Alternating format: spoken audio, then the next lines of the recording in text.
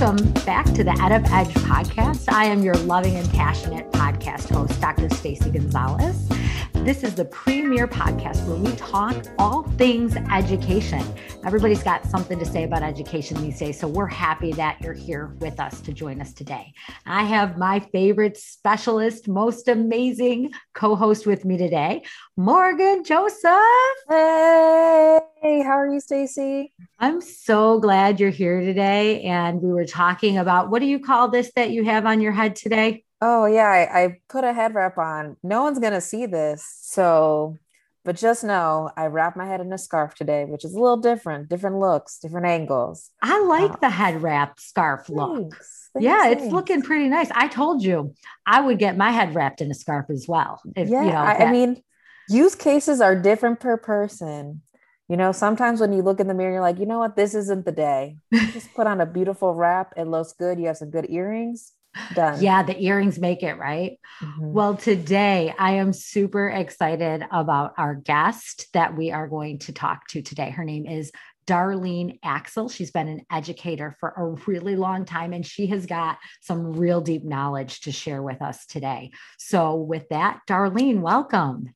Thank you. Thank you. So glad that you're here today. So Darlene, out the gate, we always ask, tell us a little bit about who you are.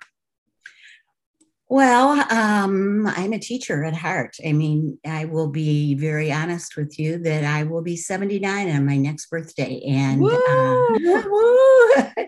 and I can't give it up. I just can't. I graduated from Northern Illinois, which is how I kind of connected with Stacey, and a long time ago, with a major in secondary education, and ended up teaching fifth grade and looking at the superintendent and saying, I can't teach fifth grade. I don't only know how to do high school kids.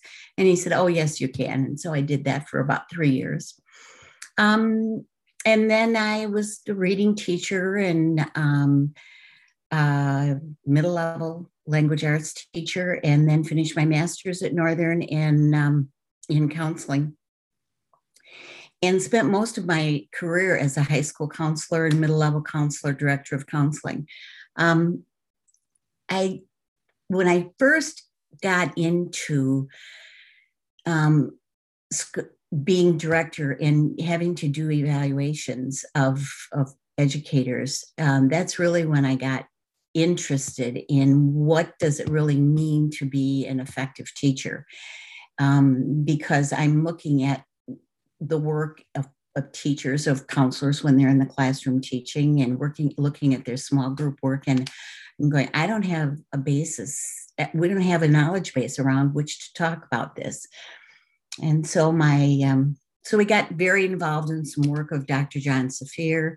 And then I ended up working for the Department of Defense schools for a couple of years in England and doing staff development with their folks, and came back to my job in Appleton, Wisconsin, and said, I hate working in central office. I can't stand not working with kids.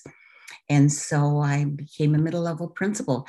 And that's kind of where I ended my teaching career in public schools, was as a middle level school principal. And I have to say, I had to go over to a high school the other day, and I came home and I said to my husband, and this sounds crazy, and it probably if I was really doing it, it wouldn't be the case. But I said, if someone had walked out in the parking lot and said, come on in, we need you today, I would have been there in a heartbeat. That's right. That's right. right. Teacher at heart. And feeling energy of high school kids is just amazing.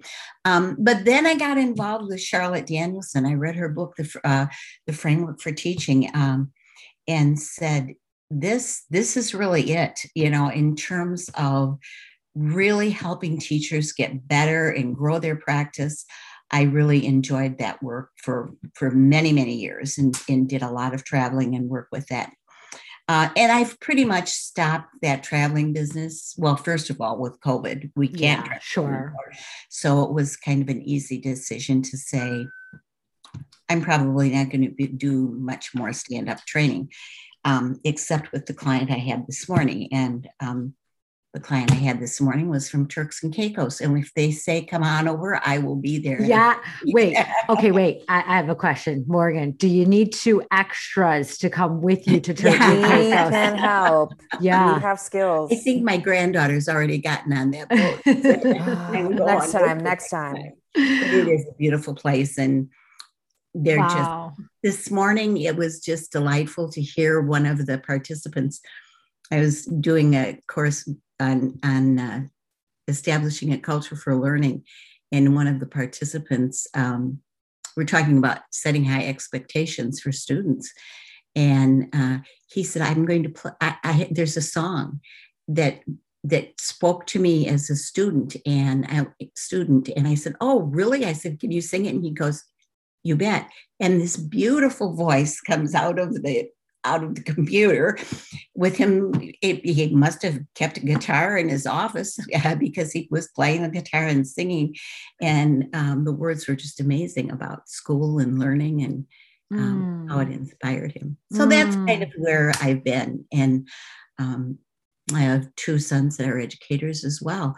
One is actually very near you, Stacy, and Park Forest Lake. Okay. Yeah.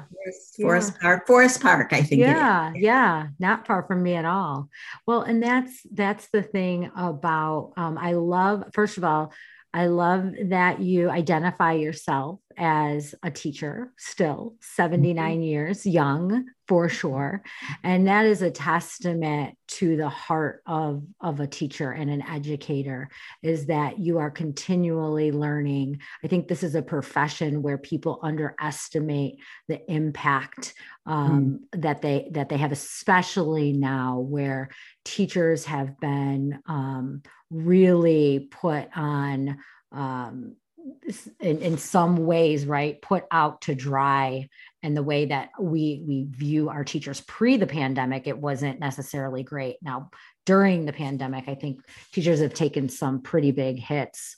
But on the flip side of that, the amount of work and heart that it takes to persist in this for 79 years. Kudos to you, for sure.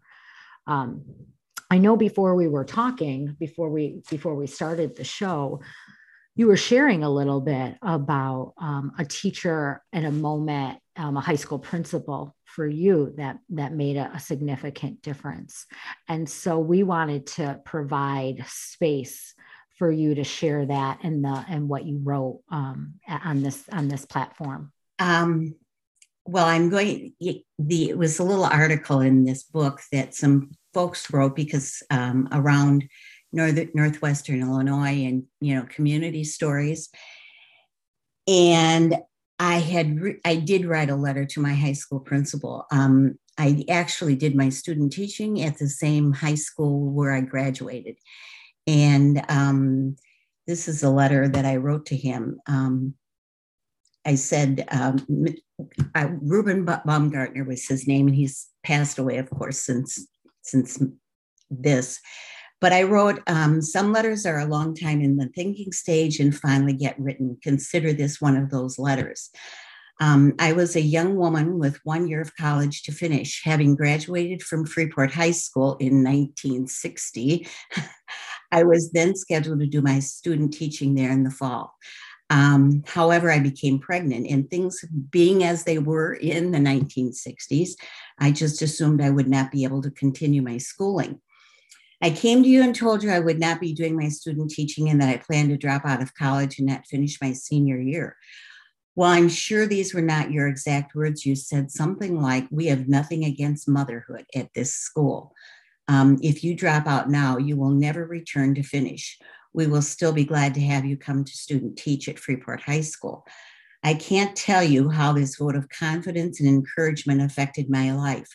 I did do my student teaching at Freeport.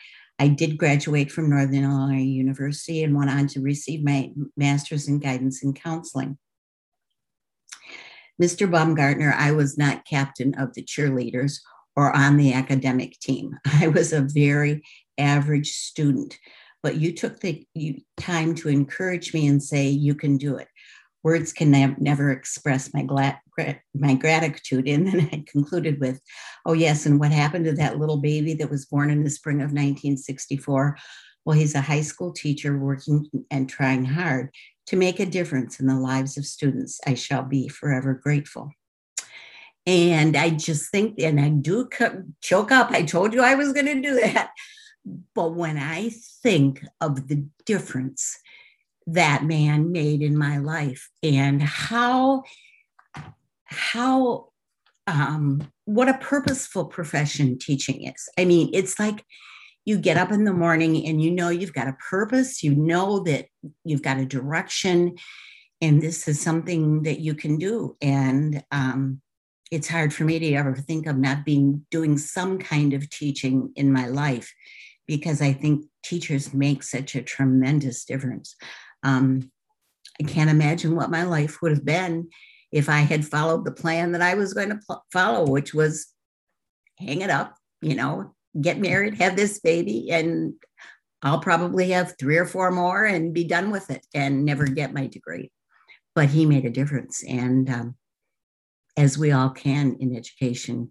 So that's why I think it is such an empowering profession, and one that takes, again, then so much responsibility, because, we hold in our hands the lives of our students, and we can really make a difference. So that's my story. And that's beautiful. That's a beautiful story, and a reminder to us about what matters, right? Mm-hmm. And it's the moments.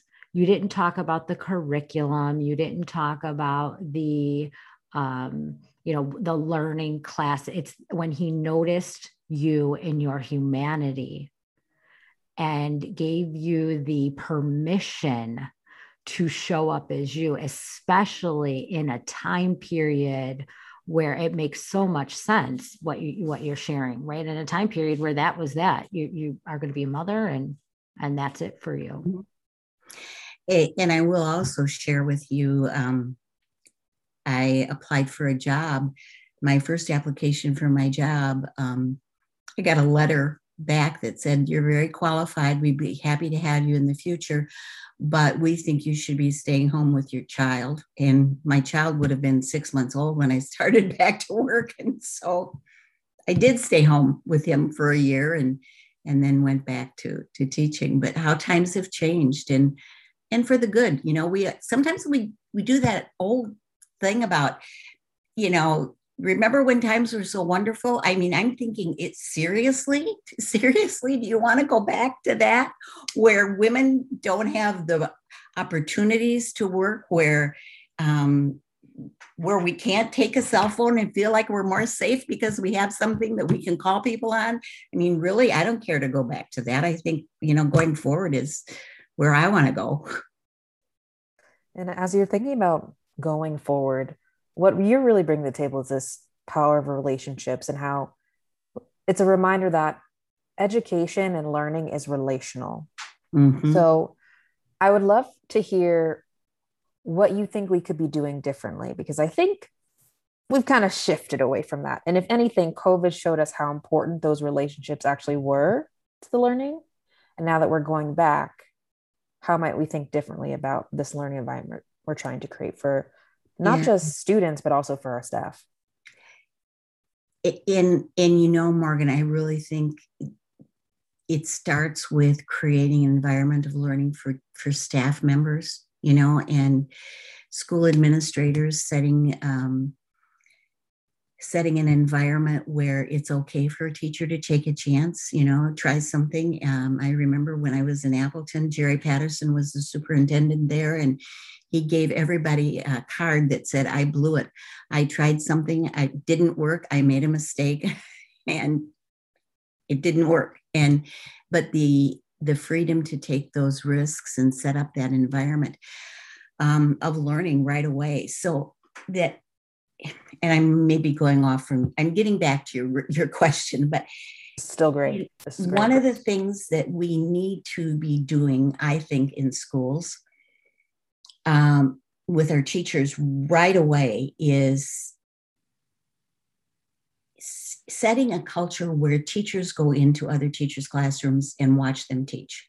And then teachers have conversations about that teaching and rich conversations. And, you know, I don't know about you, but I've been in teachers' lounges where it says, no talk about kids here. I'm thinking, this is a rich environment to talk about. I tried this. How did it work? What did you do? So I think that culture needs to start with right out of the chute. Young people as teachers need to know that you're good and growing. Here's one thing we need to stop doing. We need to stop putting beginning teachers in the most difficult roles ever. You know, I remember a beginning teacher when I was a middle level principal, and it was my first year, so I didn't set it up this way, but this young woman was teaching German. She taught at the middle school. In the first period, she taught in a math classroom. Second period, she taught German in a home economics classroom. Third period, I think she actually had her lunch. Then she went over to the high school and taught 2 more classes of German at the high school. Why do we do that to beginning teachers? Why do beginning teachers get the hardest jobs? You know, they should be, you know, the teachers with the most experience and the deepest, richest background should be teaching the classes that are most difficult. So why don't we put those people with experience working with kids who need more time, working with kids who are taking basic algebra instead of calculus? So I think those are some of the things that we need to be thinking about.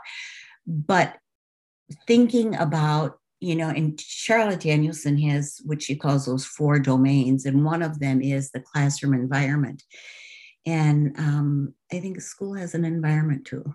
You walk into the school and you can feel it. You know what I'm saying? You can feel that era of this is a positive place to be, or does it say principal parks in this parking lot and you don't get to? Well, I mean, it doesn't say that, but it says principal only parking, which is one of my pet peeves and biases. Those norms that are created that are unspoken, right? Those unspoken cultural norms.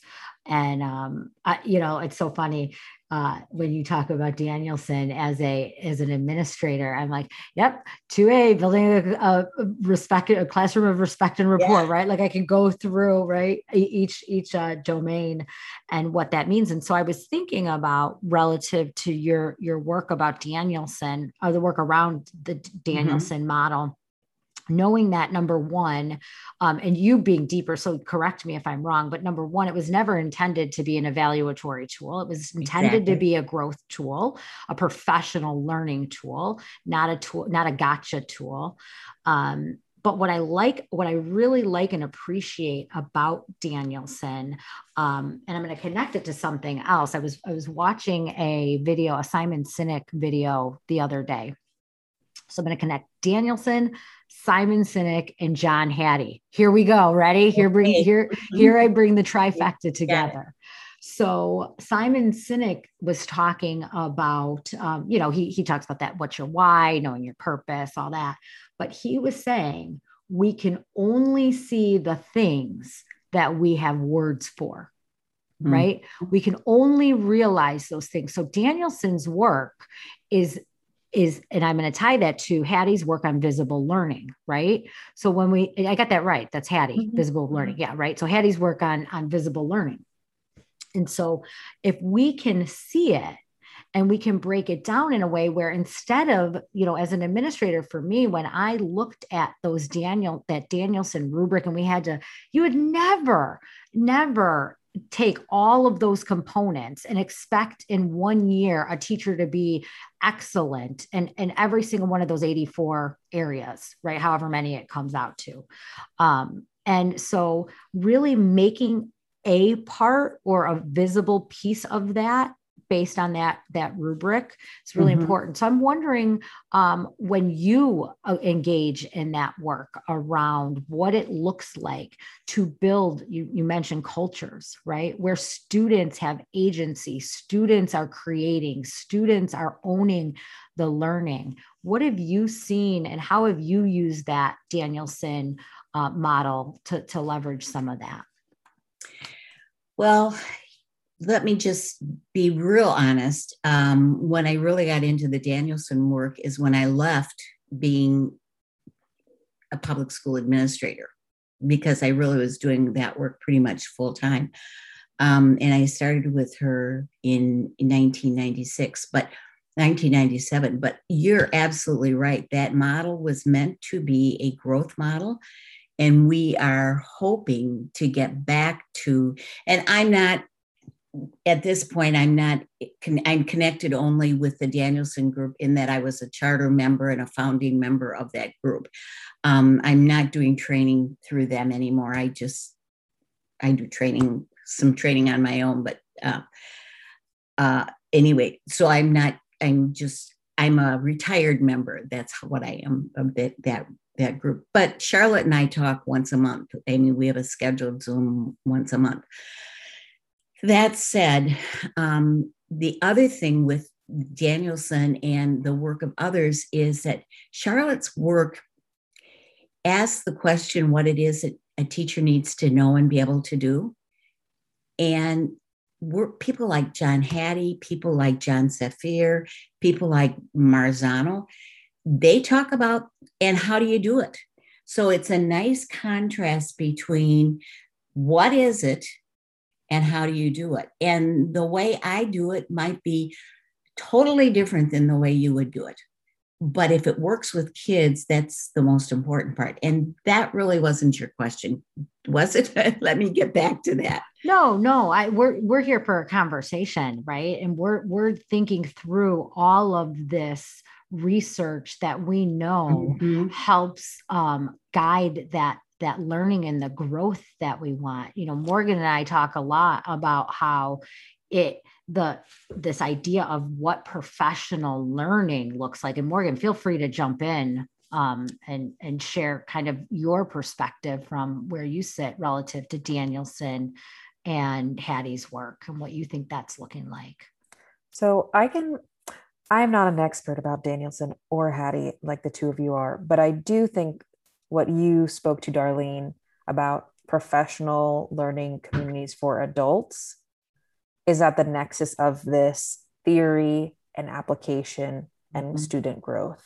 And what you articulated earlier about needing to invest in your people and create space for them to feel psychologically safe, to take risks so that we can actually grow ourselves.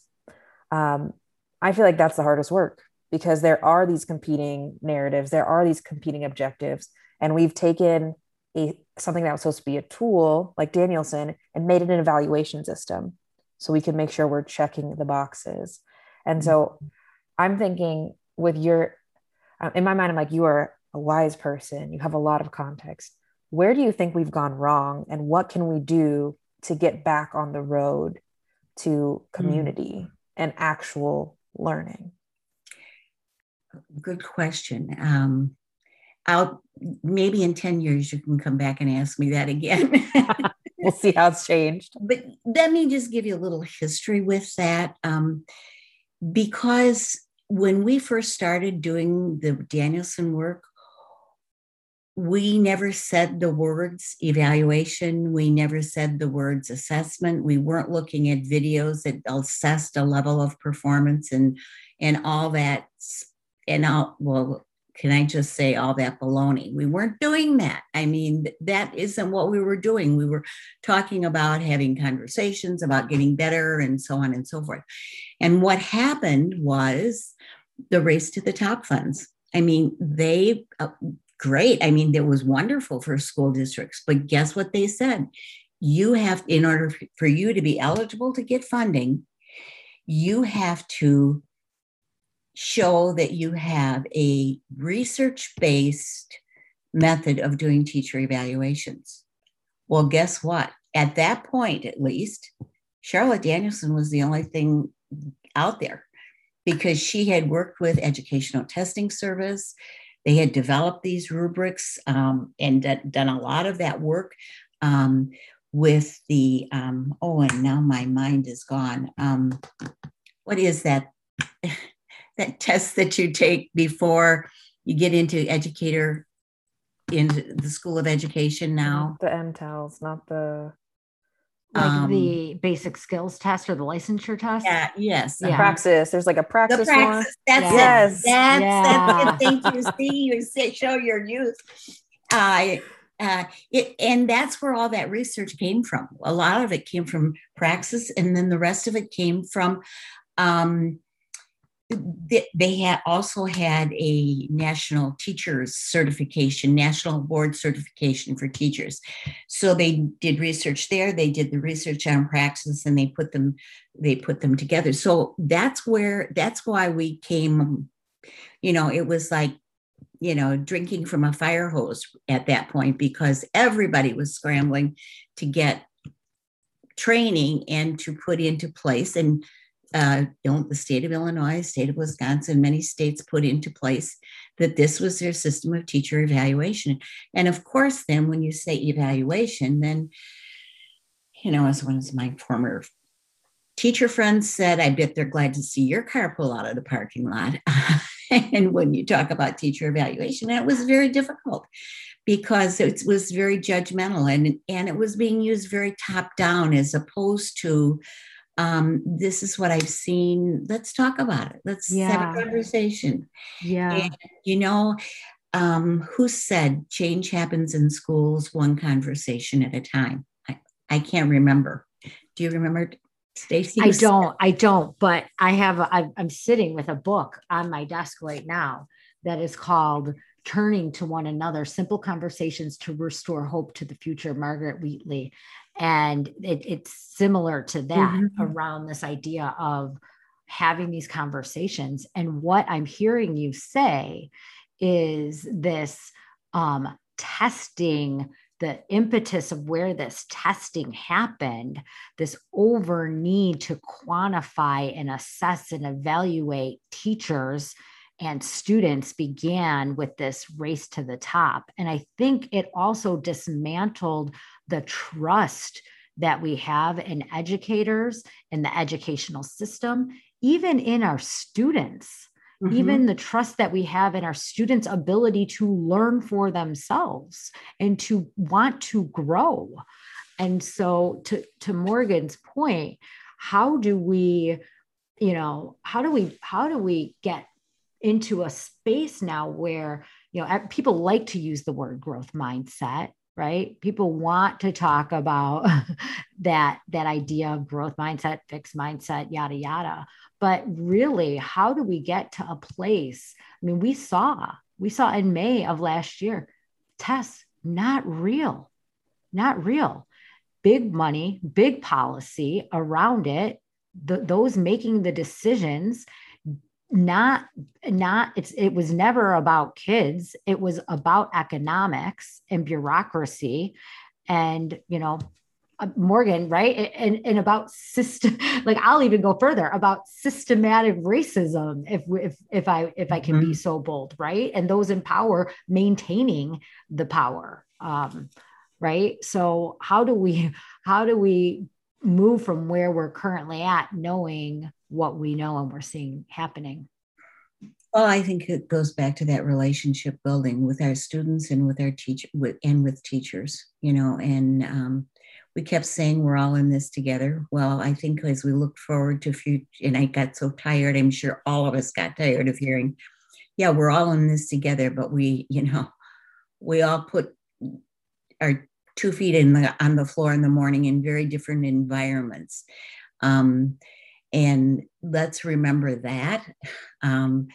But also but we can keep we're all in this together when we talk about we're in this together to help kids grow and be the best people they could ever possibly be, because, was it Jeff Howard that said, if from the Efficacy Institute. He said, if a child can learn to talk by the time they're 4 or 5 years old, they ought to be able to do calculus when they graduate from high school.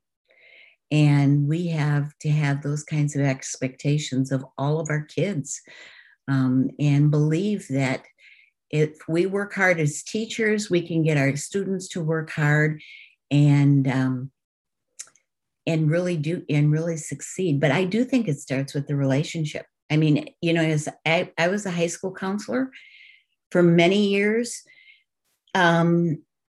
kids rarely came down to my office and said, I want to drop a course because it's too hard or because I don't like it. It was because I don't like the teacher or the teacher doesn't like me.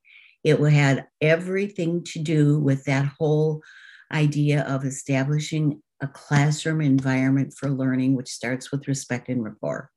That's right. And respect with every kid, regardless of what they look like.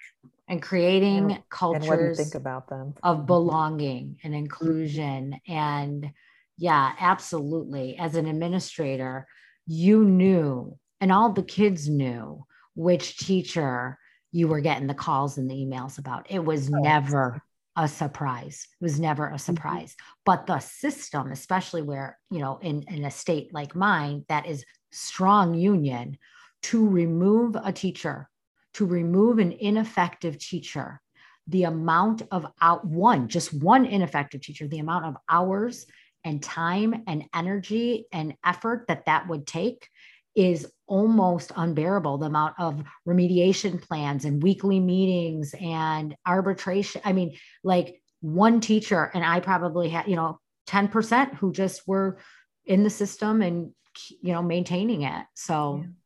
And I feel like people are probably, go ahead, Darlene. I'm sorry. No, go ahead. What I wanted to jump in there with what you said too, Stacy, was, and then what happens is you have this much time with one teacher that it needs remediation, and I give them this much time and they grow maybe this much.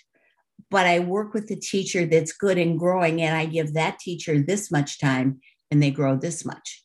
I know we don't have a visual here, but I mean, I'm using inverse. You're saying an inverse correlation between the amount of time and growth. Exactly. Yes. Exactly. Mm-hmm. Yeah. Mm-hmm. I mean, and the thing is, I think people will hear that and be like, oh, that's a union bashing statement. So like, let's just call out what the criticism will be for you to say that.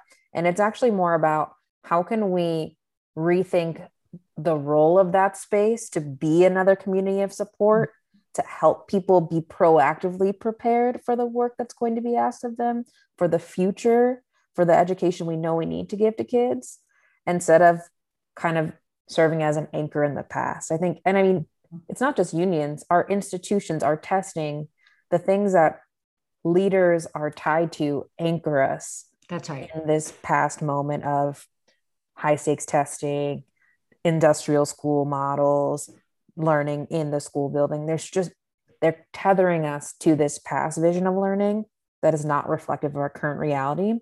And I think when we saw it during COVID, a lot of kids disengage because they realize, I don't have to show up.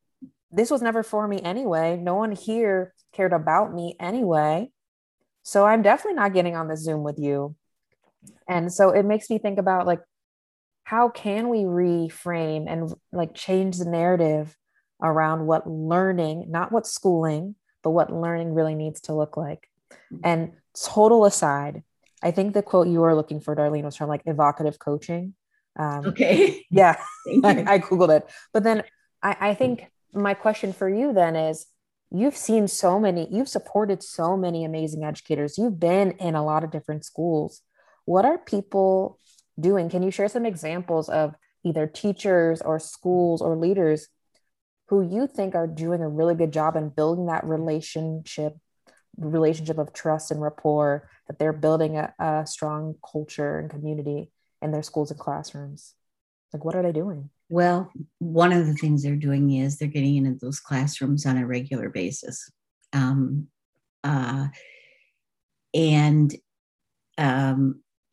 well, your editor can cut this part out if your editor wants to cut this part out. So I'm just going to say this, but I always laugh and tell when I get very close to a group of people, I will say, the best principal I ever had came into my classroom almost every day. And finally, he was there so often, I just married him. And that's the truth. Wait. Hold on. First of all, we're not editing nothing out. Second of all, I think what I just heard you say is that you were sleeping with the principal. No, I'm kidding. Well, I am now. For the last 47 years, I have been. Oh, that's awesome. In fact, but anyway, but the truth is, I think the biggest thing that a principal can do or an administrator can do at whatever level you are, whether you're the building level principal or the superintendent, is to be visible in those classrooms. And we have people that say, I don't have time for that. Well, hello. And they're not lying. They're not lying. We have asked them, almost what we're asking them to do is impossible, especially exactly. I will go to bat for my high school principals any day. We want you to run a whole athletic program and be successful in sports. We want you to make sure every student's social and emotional well-being is okay.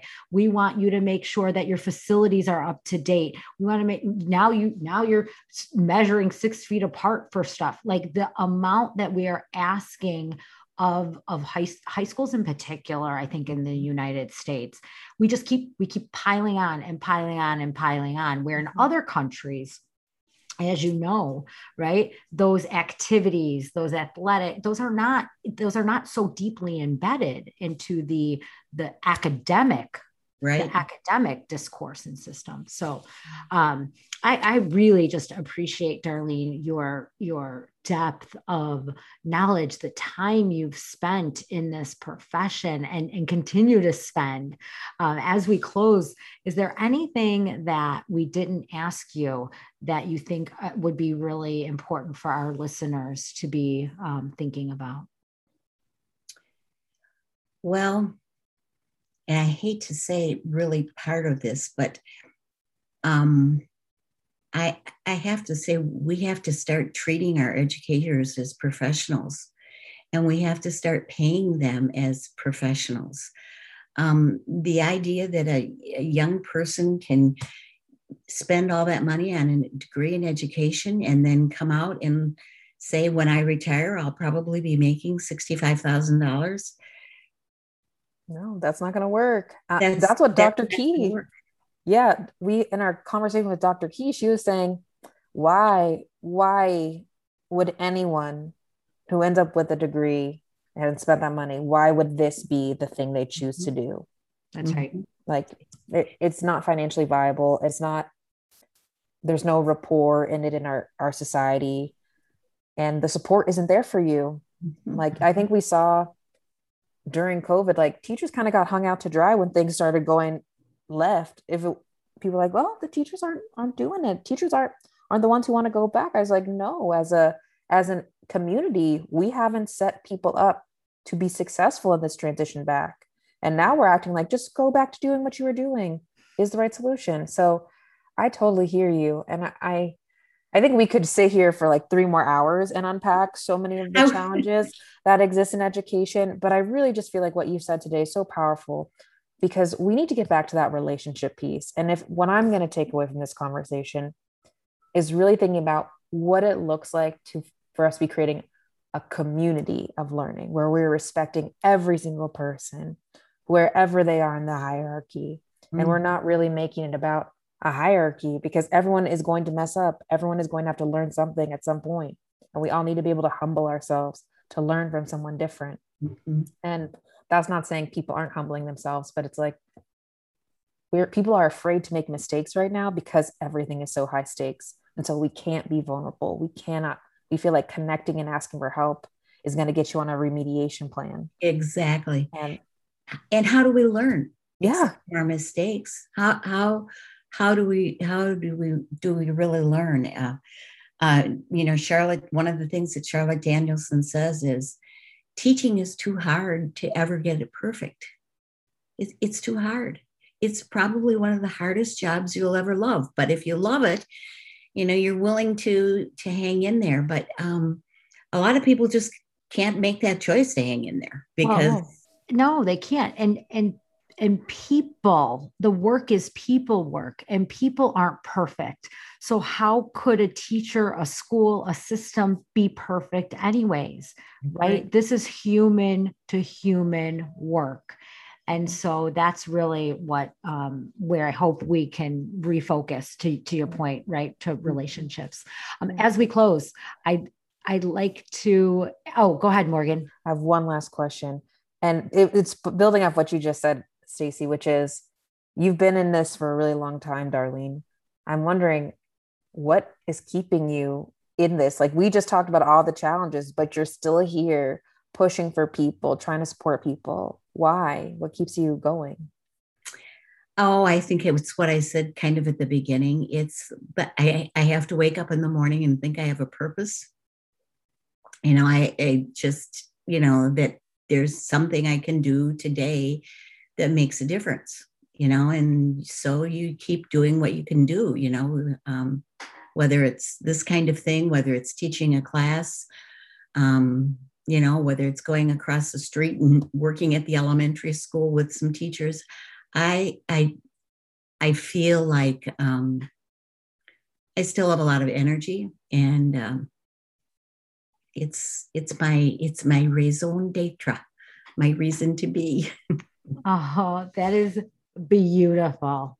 That is beautiful. I hope that when I am 79, I am able to say and feel and be as energized and purpose driven still around education as you are. You are somebody that is certainly a role model, and I am certain has impacted so many people. That's one of the things about education is it is deep people work. And many times those people move on and we don't hear back from them and we don't know. So let me be the voice to you for the thousands in your career that you have impacted and will continue to impact. And thank you for the service and the work that you've done, Darlene. Certainly incredible and noteworthy. Oh, thank you. It was fun to talk to you. I love to talk about teaching. Thank you. Thank you so much for being here today. Final question. You had mentioned it. You said ask you in 10 years. So I'm going to ask you now what you think education will look like 10 years from now. And in 10 years, we'll have you back on the show when you're 89 to see how close or far away you are. So what do you think education will look like 10 years from now? I hope it would be more real life experiences, more taking kids out into the community. I just read something the other day about a flipped classroom, and one of the things that people had learned with the online learning was doing asynchronous sessions, like the direct teaching that a lot of high school teachers still do that online, and then have the kids do their homework in class when you're there to help them. So I would hope that we would begin to make some progress in those areas. I would also hope that we would get rid of the high stakes testing and, talk more about what have you learned and what can you do at long term, as opposed to what can you do in the 2 hours that you have to take this darn test. I think we've been really sucked in by that. And a lot of companies have made a lot of money with that. But it takes an incredible amount of time. I have 4 kids that are in the community that I don't know, like I'm a big sister, I'm a big grandma to whatever I am, but that kind of thing. And, they're online, and then they have to go into the school for a whole day and take a test, do testing. That doesn't make sense. So I would hope in 10 years, we would get back to more of real life experience. We would get to, I don't want to say back to because we were never there, but more real life experiences more kids being validated by their real talents and how we know they can succeed. Well, thank you so much, Darlene Axtell, for being our guest today on the EdUp-Edge Experience. This has been an amazing conversation. So thank you. I've enjoyed it.